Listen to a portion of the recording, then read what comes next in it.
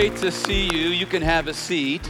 You're getting ready to experience something that of a biblical practice that many of you probably have never seen before.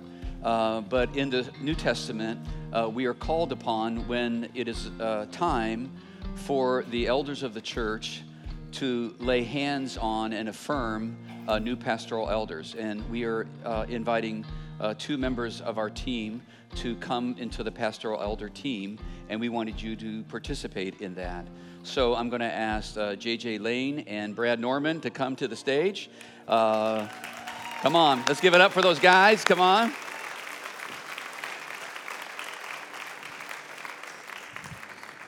I'm going to read a passage of Scripture from 1 Timothy chapter 3.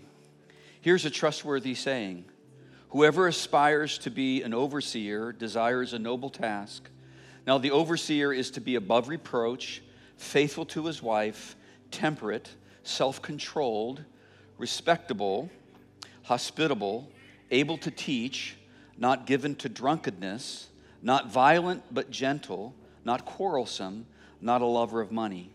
He must manage his own family well and see that his children obey him, and he must do so in a manner worthy of full respect. If anyone does not know how to manage his own family, how can he take care of God's church? He must not be a recent convert, or he may become conceited and fall under the same judgment as the devil. He must also have a good reputation with outsiders, so he will not fall into disgrace and into the devil's trap. That's the word of God. And we want to affirm today that Brad Norman and J.J. Lane have met the biblical qualifications for eldership. We are affirming their giftedness and call into the ministry and service to the body of Christ.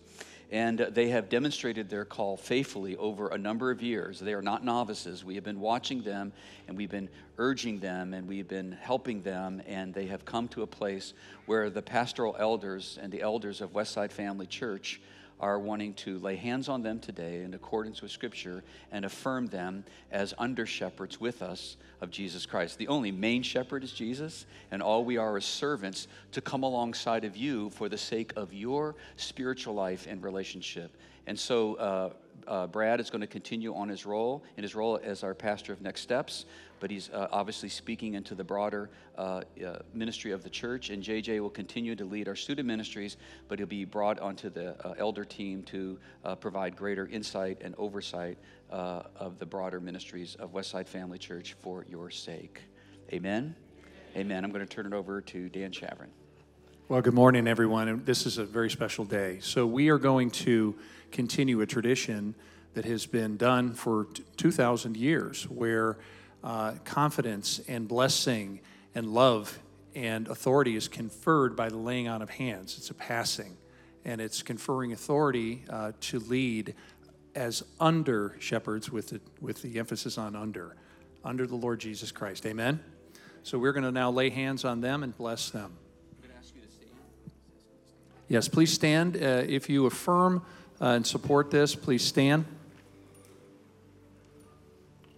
And you can even extend a hand if you'd like to.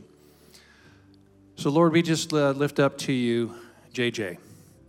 And, Lord, we pray, we thank you first for him and his great heart for you, his love for you, his love for this family. Lord, we pray for blessing for his ministry work. Lord, you have gone before him and equipped him. Lord, and you have blessed him and given him fruit. And we are grateful for that. We ask you to continue to multiply that fruit for your glory, the glory of the Lord Jesus. We ask you to bless him in his walk, to guide him in his every step, keep him in step with your spirit. Bless his family, his little ones, Lord. But especially, Lord, we just ask you to bless his marriage with Becca.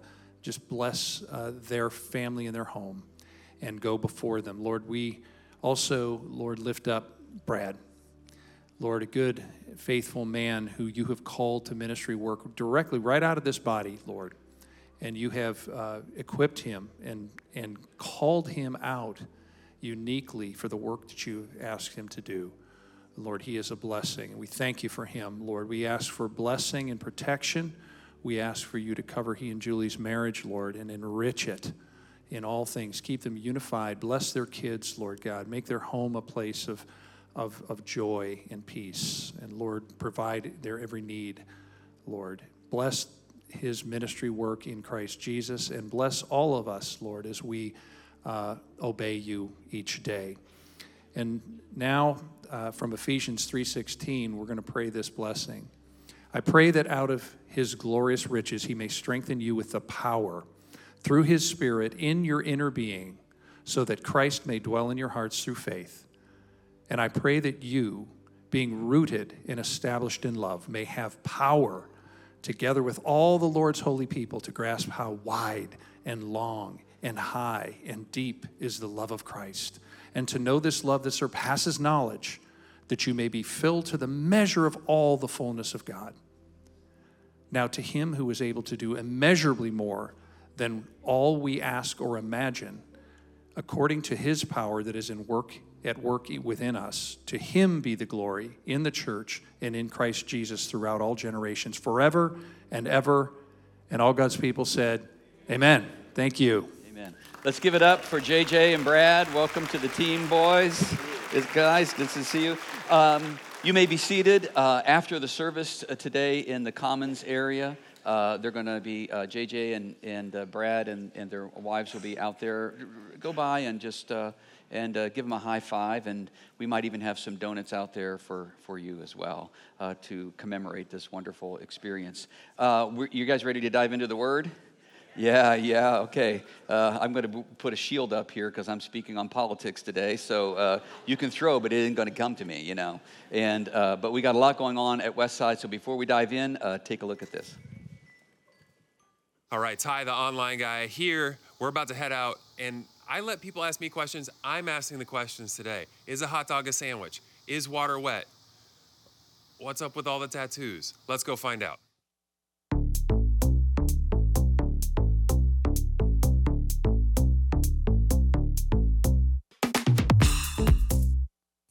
Oh, what are you going to be when you grow up? Probably a professional soccer player. Okay, wonderful. What number are you? I'm number 14. Are you going to carry that number throughout your professional career, or are you going to switch? I might switch. I don't know. Okay, what number would you switch to? Number 1. And that's all the time we have. Join us next time for more Q&A on the Streets. That's good. So a student is taking a final exam in college right before Christmas, and he sits down and realizes that the entire exam is all centered around answering one extremely difficult question. And he sat there and he scratched his head and he thought as hard as he could, but eventually he just realized he had nothing to offer. And so he writes on his paper, "God only knows, Merry Christmas." And a week later, he got the paper back from the professor, and the professor wrote on the paper, "God gets an A, you get an F, Happy New Year." Today, we're going to continue and finish our series Q&A, where we have taken questions from you and put them into categories and seek to answer them using the Scripture. So, we're going to do that today, and we're going to end the series with your questions about politics and culture. A pastor talking about politics with an election year coming up. What could possibly go wrong? What could possibly go wrong? I have discovered and feel very similar to the sentiments of Dave Barry when he wrote, "People who want to share their religious and political views with you almost never want you to share yours with them," right? And so that's what we're going to do today.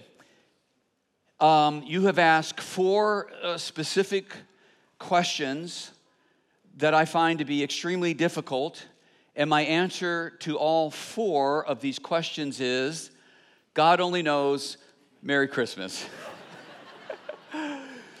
So I want to already give you an email address of where to send your comments to for this message. It's Dan Shavrin at Westside Family Church. Yeah.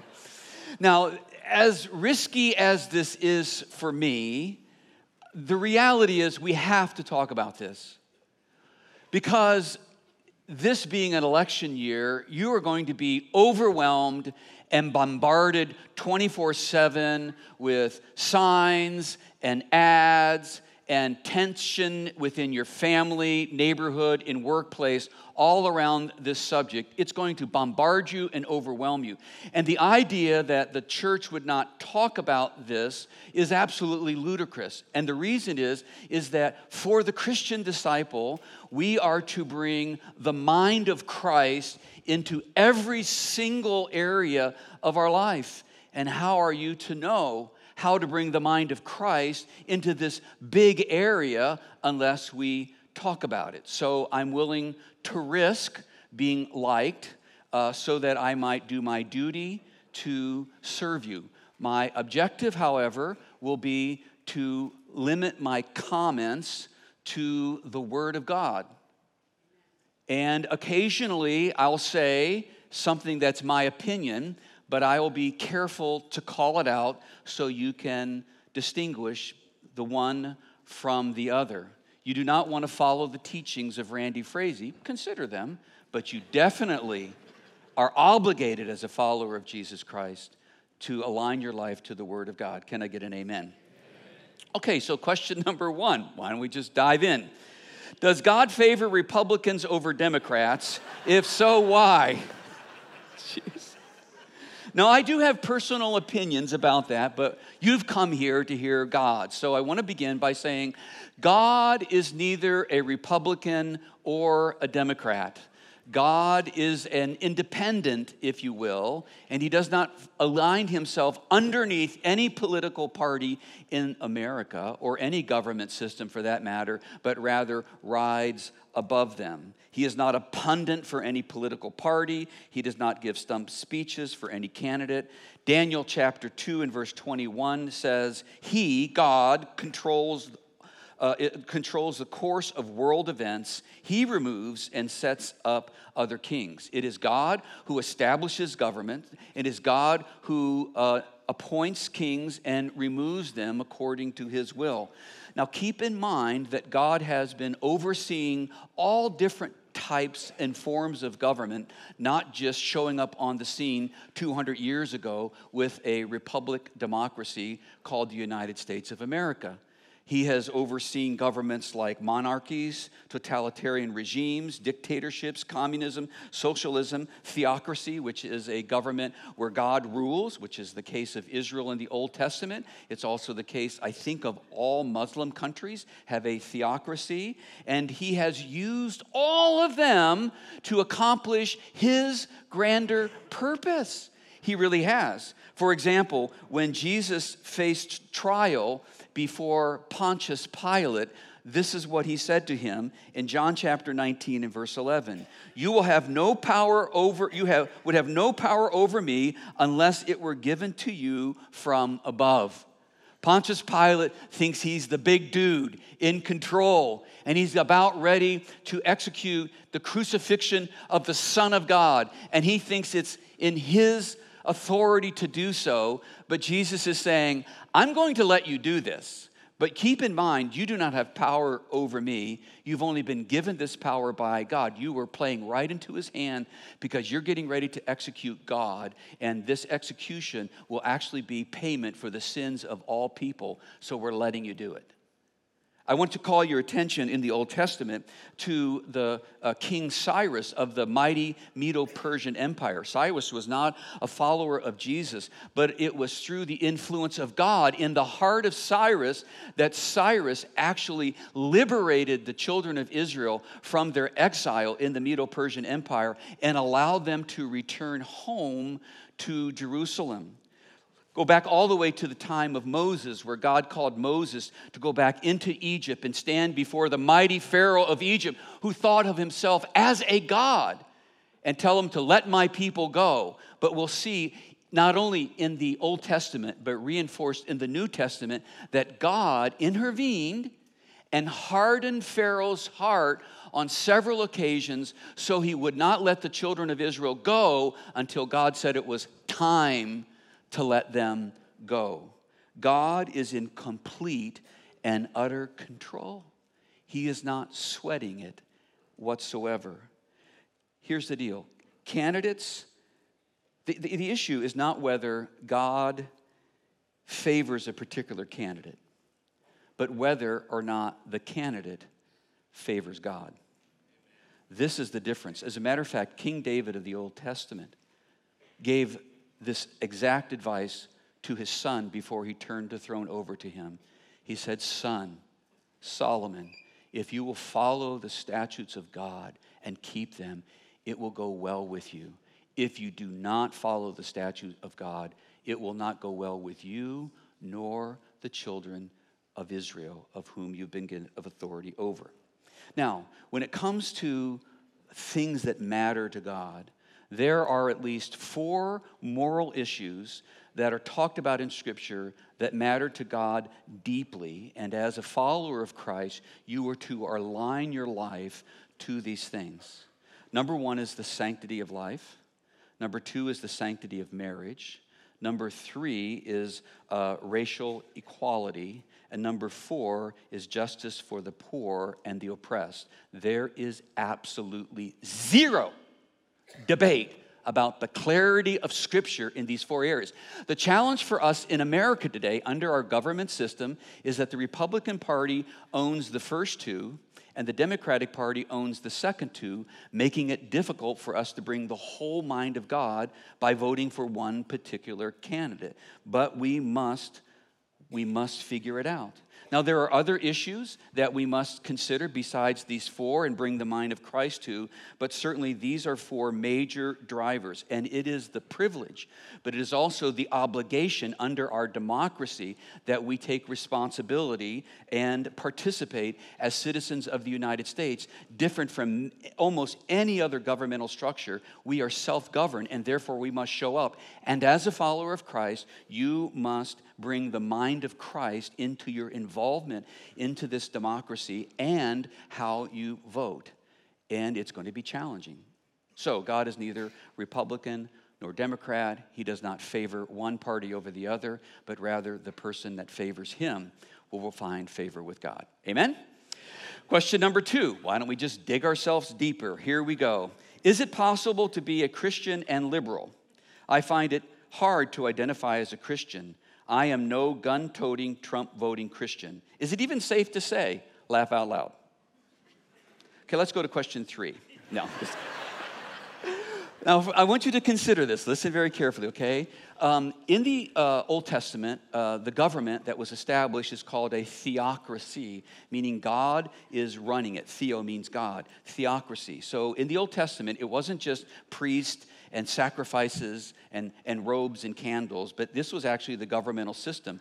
When we turn the pages to the New Testament, the Jewish religious leaders are desiring for a Messiah to come out of Israel who's going to return them to the dominance of the theocracy they experienced under King David. That's what they're looking for. So when you're looking at the religious leaders, they are looking at this as a government system, not just a religious structure. And so when Jesus comes on the scene, we would consider him liberal according and up against the interpretation of how the religious leaders and the political leaders understood the Old Testament law. For example, did you know that it was Jesus who led the first and most effective feminist movement ever? He elevated the value of women like unbelievably so. Now, it is my opinion, say it's my opinion, it is my opinion that the second feminist movement that started in the 60s has not been all that effective. And now as we're looking back on it, many, many women have realized that they have been duped. And a lot of babies have died in the process. But the movement that Jesus led was considered very liberal. Consider how he healed over and over again on the Sabbath, which was unlawful. Consider how he deeply cared for the poor and the oppressed, mainly considered a role of a person with a more liberal point of view. He ate with sinners whose lifestyle did not align with the law. Jesus was very liberal. Now, for me, the term liberal or conservative isn't the categories that we should be talking about, but rather as a follower of Jesus, I don't particularly care to take on any labels that people want to give me. Tell me the issue that you have in mind, and I will open up God's word, and I will bring common sense to the table, and I will tell you how I feel and how I think about these issues according to the governance of God in my life. One issue at a time. But I do love this question because I think underneath it, this person is surfacing an issue that gets to the heart of the challenge within the evangelical church, and that is this. There are some Christians who believe that the platform and policies and principles that drive the Republican Party best align with their understanding as a follower of Jesus. However, some of those same people have a difficult time, let's just call it what it is, they have a hard time stomaching Donald Trump, right? They do. My opinion, I get it. Personally, I wish that President Trump would sign up for a few counseling appointments here at the Westside Counseling Center. I really do. However, I say that tongue-in-cheek. I want you to listen to this very important principle. What we need to do is to separate policy from personality. Policy from personality, or policy from person. Identify where you stand on the issue, and then pick the candidate that best represents in your mind that can pull that principle off. I think that the same is true of Biden, that there are believers who believe that the platform and the principles and the policies of the Democrat Party overall best in their mind represent the mind of God, and yet they're faced with an issue of voting for the person, Joe Biden, because of his age. And so you're now forced, do I vote for a different person who embraces different principles and policies because I don't like the person or the personality of the person? This is something that you're going to have to wrestle with. I have studied the lives and biographies of many of the United States presidents, and they all have done something good, but many of them have private lives that leave little to be desired. I mean, crude, misogynistic, and all the kinds of things that you don't like about Donald Trump. It's just that they have done a much better job of concealing it. Donald Trump has the right to remain silent. He just doesn't have the ability. Okay? I'm not trying to be disrespectful, please. Now, keep in mind that throughout biblical history, we see God using kings of all types, and particularly most of them, who did not follow him to accomplish his will. I already mentioned King Cyrus of the Medo-Persian Empire. 65 years later, under the same Medo-Persian Empire, a guy named King Artaxerxes single-handedly, at the influence of God on his life, gave Nehemiah the resources that he needed to go back to Jerusalem to rebuild the wall around Jerusalem to strengthen their theocracy. He essentially gave him an unlimited Home Depot card to the cedars of Lebanon and the protection that they needed against their enemies. In my opinion, I think Donald Trump is more like King Cyrus or Artaxerxes than a fully devoted follower of Jesus. I don't know him personally, but that's what I seem, in my opinion, to pick up. And just like with Cyrus and Artaxerxes, I think that God allowed Donald Trump to be president, and while he was president, regardless of what you think about him, he used him to put in place Supreme Court justices that overturned Roe v. Wade, which I think is a really, really, really big deal. And some of you can clap, and some of you will not. But as a result, this is the result, as a result, abortions are down in the United States, in the strictest states, by 96%. Now, when we're talking over 700,000 babies aborted every year, 96% in some of the strictest states is a big number. And that's pretty exciting. Oh, I want to say so much more, but I'll move on.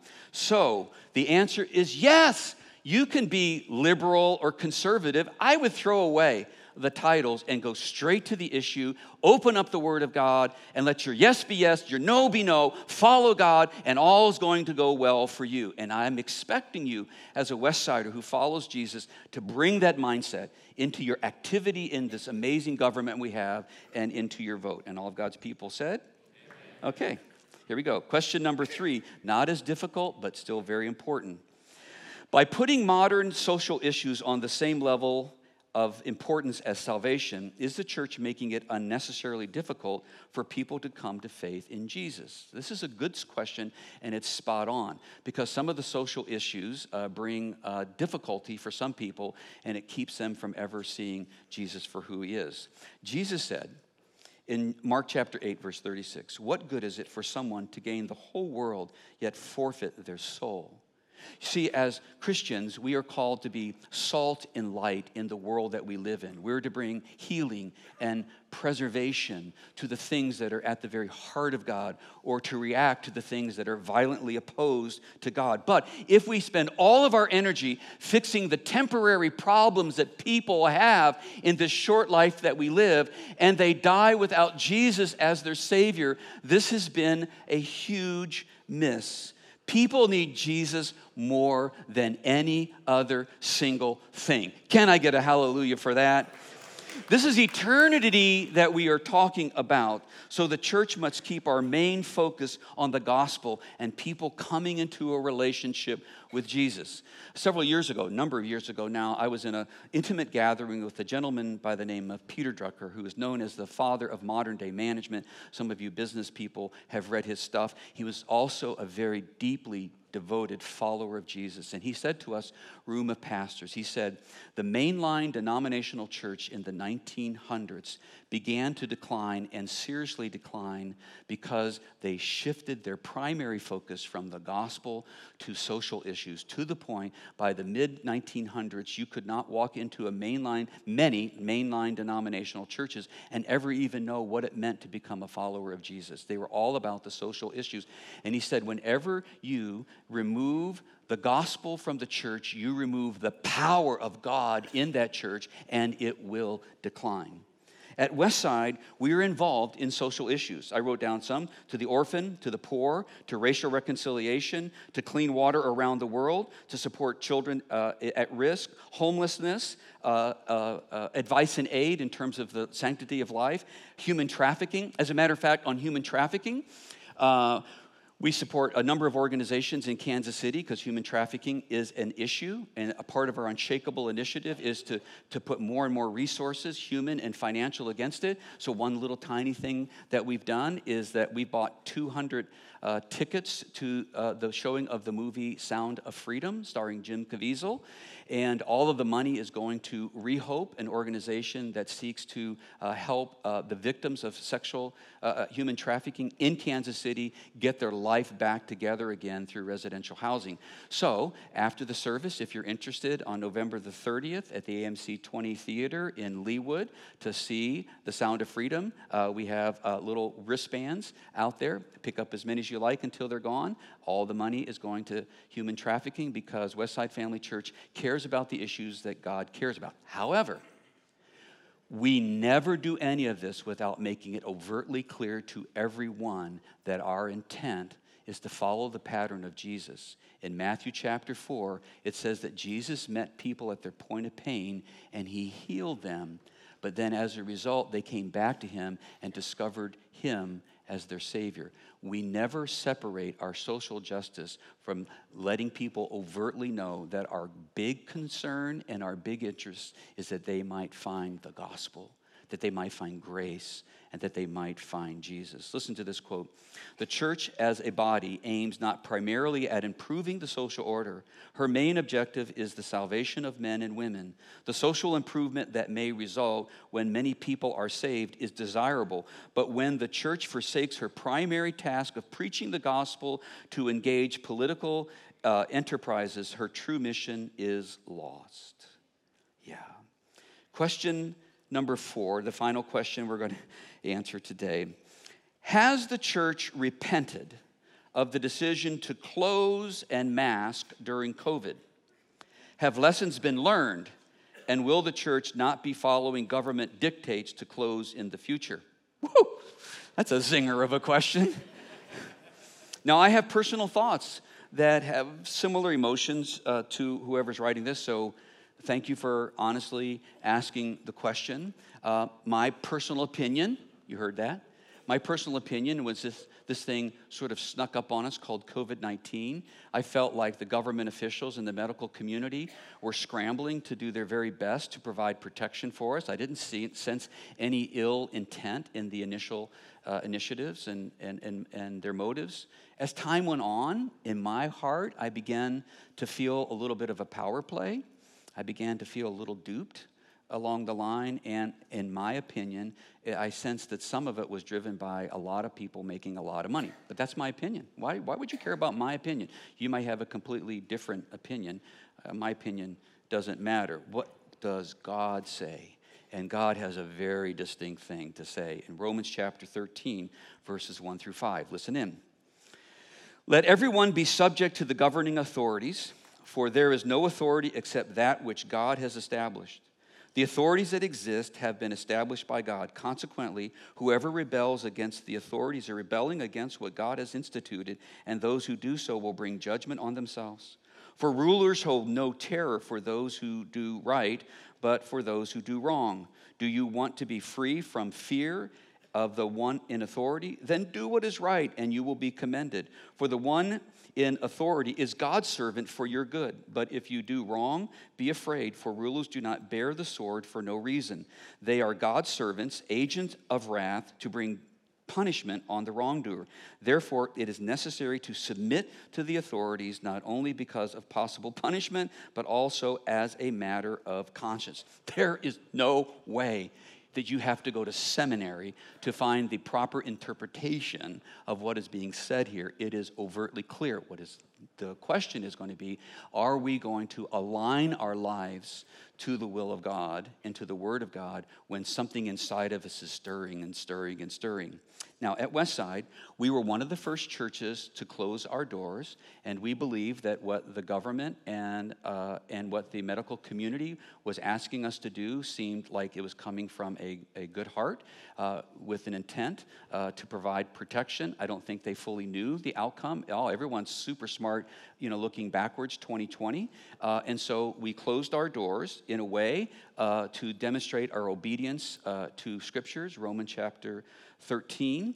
And we also knew that you can't shut down the church by causing us not to meet in a building. We have the Holy Spirit, for crying out loud.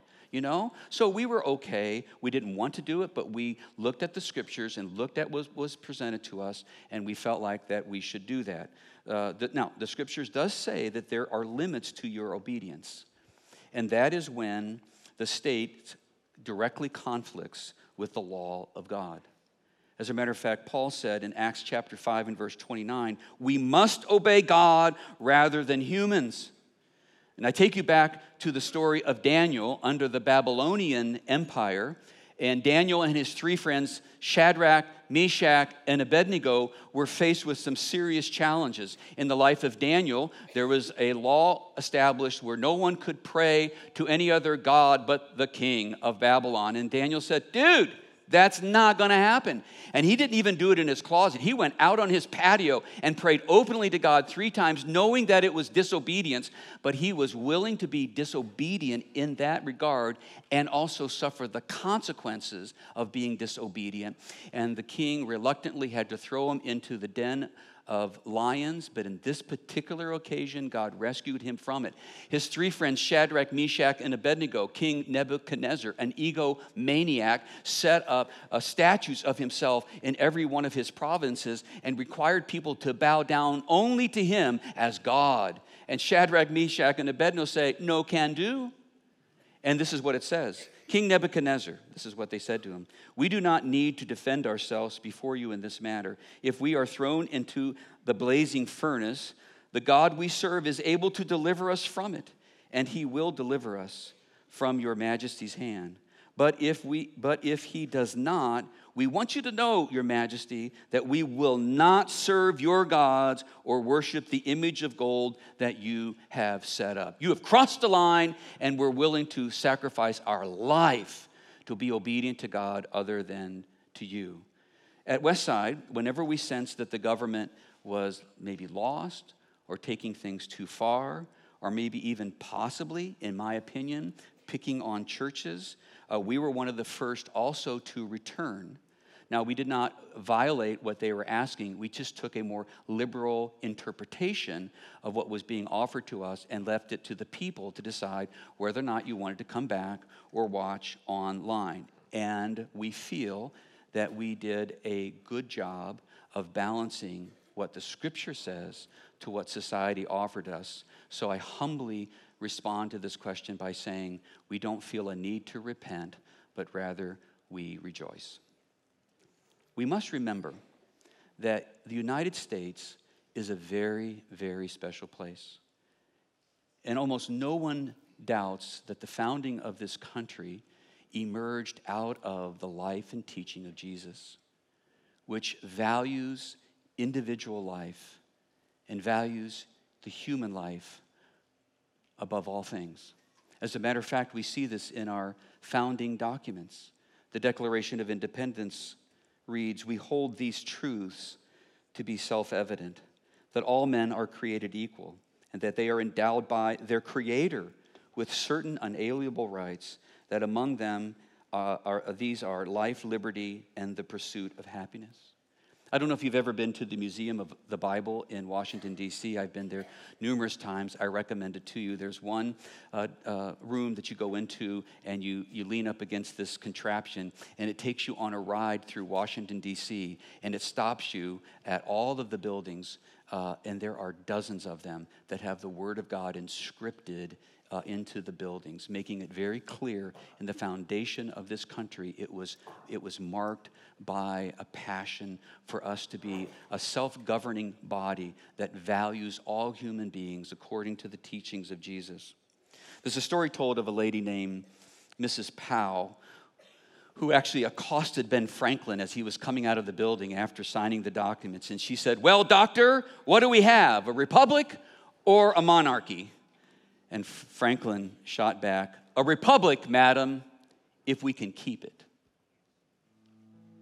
You see, to keep a government that values all people as God intended, you have to work hard at keeping it.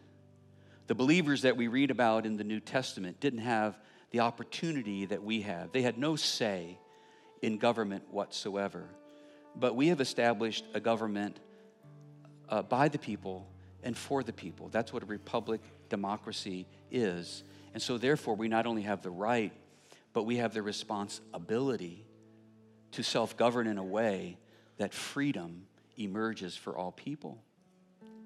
And there's a thing called the Golden Triangle of Freedom that I just read about yesterday. And the Triangle of Freedom says, for there to be freedom, there must be virtue. And virtue is people doing the right thing, self-governing, treating people well. But then it goes on to say, for there to be virtue, there must be faith. Because faith is what drives us beyond our selfish self to a bigger cause that God is determining, so that when there is faith, there is virtue.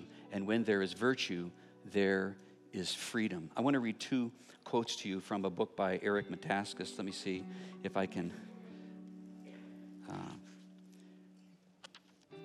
This is from John Adams, our second president. He writes, our Constitution was made only for a moral and religious people. It is wholly inadequate to the government of any other. This is a dangerous system we have, self-governing, right? It requires virtue. And what John Adams says, it's not going to work if people are not driven by their faith. And then Tocqueville, the French political thinker who came to America from France and looked at what was going on in America in the early years. And this is what he wrote. Not until I went into the churches of America and heard her pulpits aflame with righteousness did I understand the secret of her genius and power. America is great because she is good. And if America ever ceases to be good, she will cease to be great. we have a part in this, the outcome of our story. But I want to remind you as I close, at the end of the day, the world is being shaken. There's only going to be, at the end of the day, one government that stands, one kingdom that stands, and it's going to be the kingdom of Jesus. And every knee will bow and every tongue will confess that he is the Lord of all, okay? So my best advice for you, to make this all simple, Matthew chapter 6 and verse 33, seek first the kingdom of God, and everything else will take care of itself. You ask, when is Jesus returning to set up this new kingdom? My answer, God only knows. Merry Christmas. Merry Christmas. Woo! Let's be standing to our feet. Heavenly Father, now we worship you in this amazing country where we can without any fear. And we worship you with all of our heart. Guide our minds as we leave this place today for the sake of your kingdom. And everyone said, amen.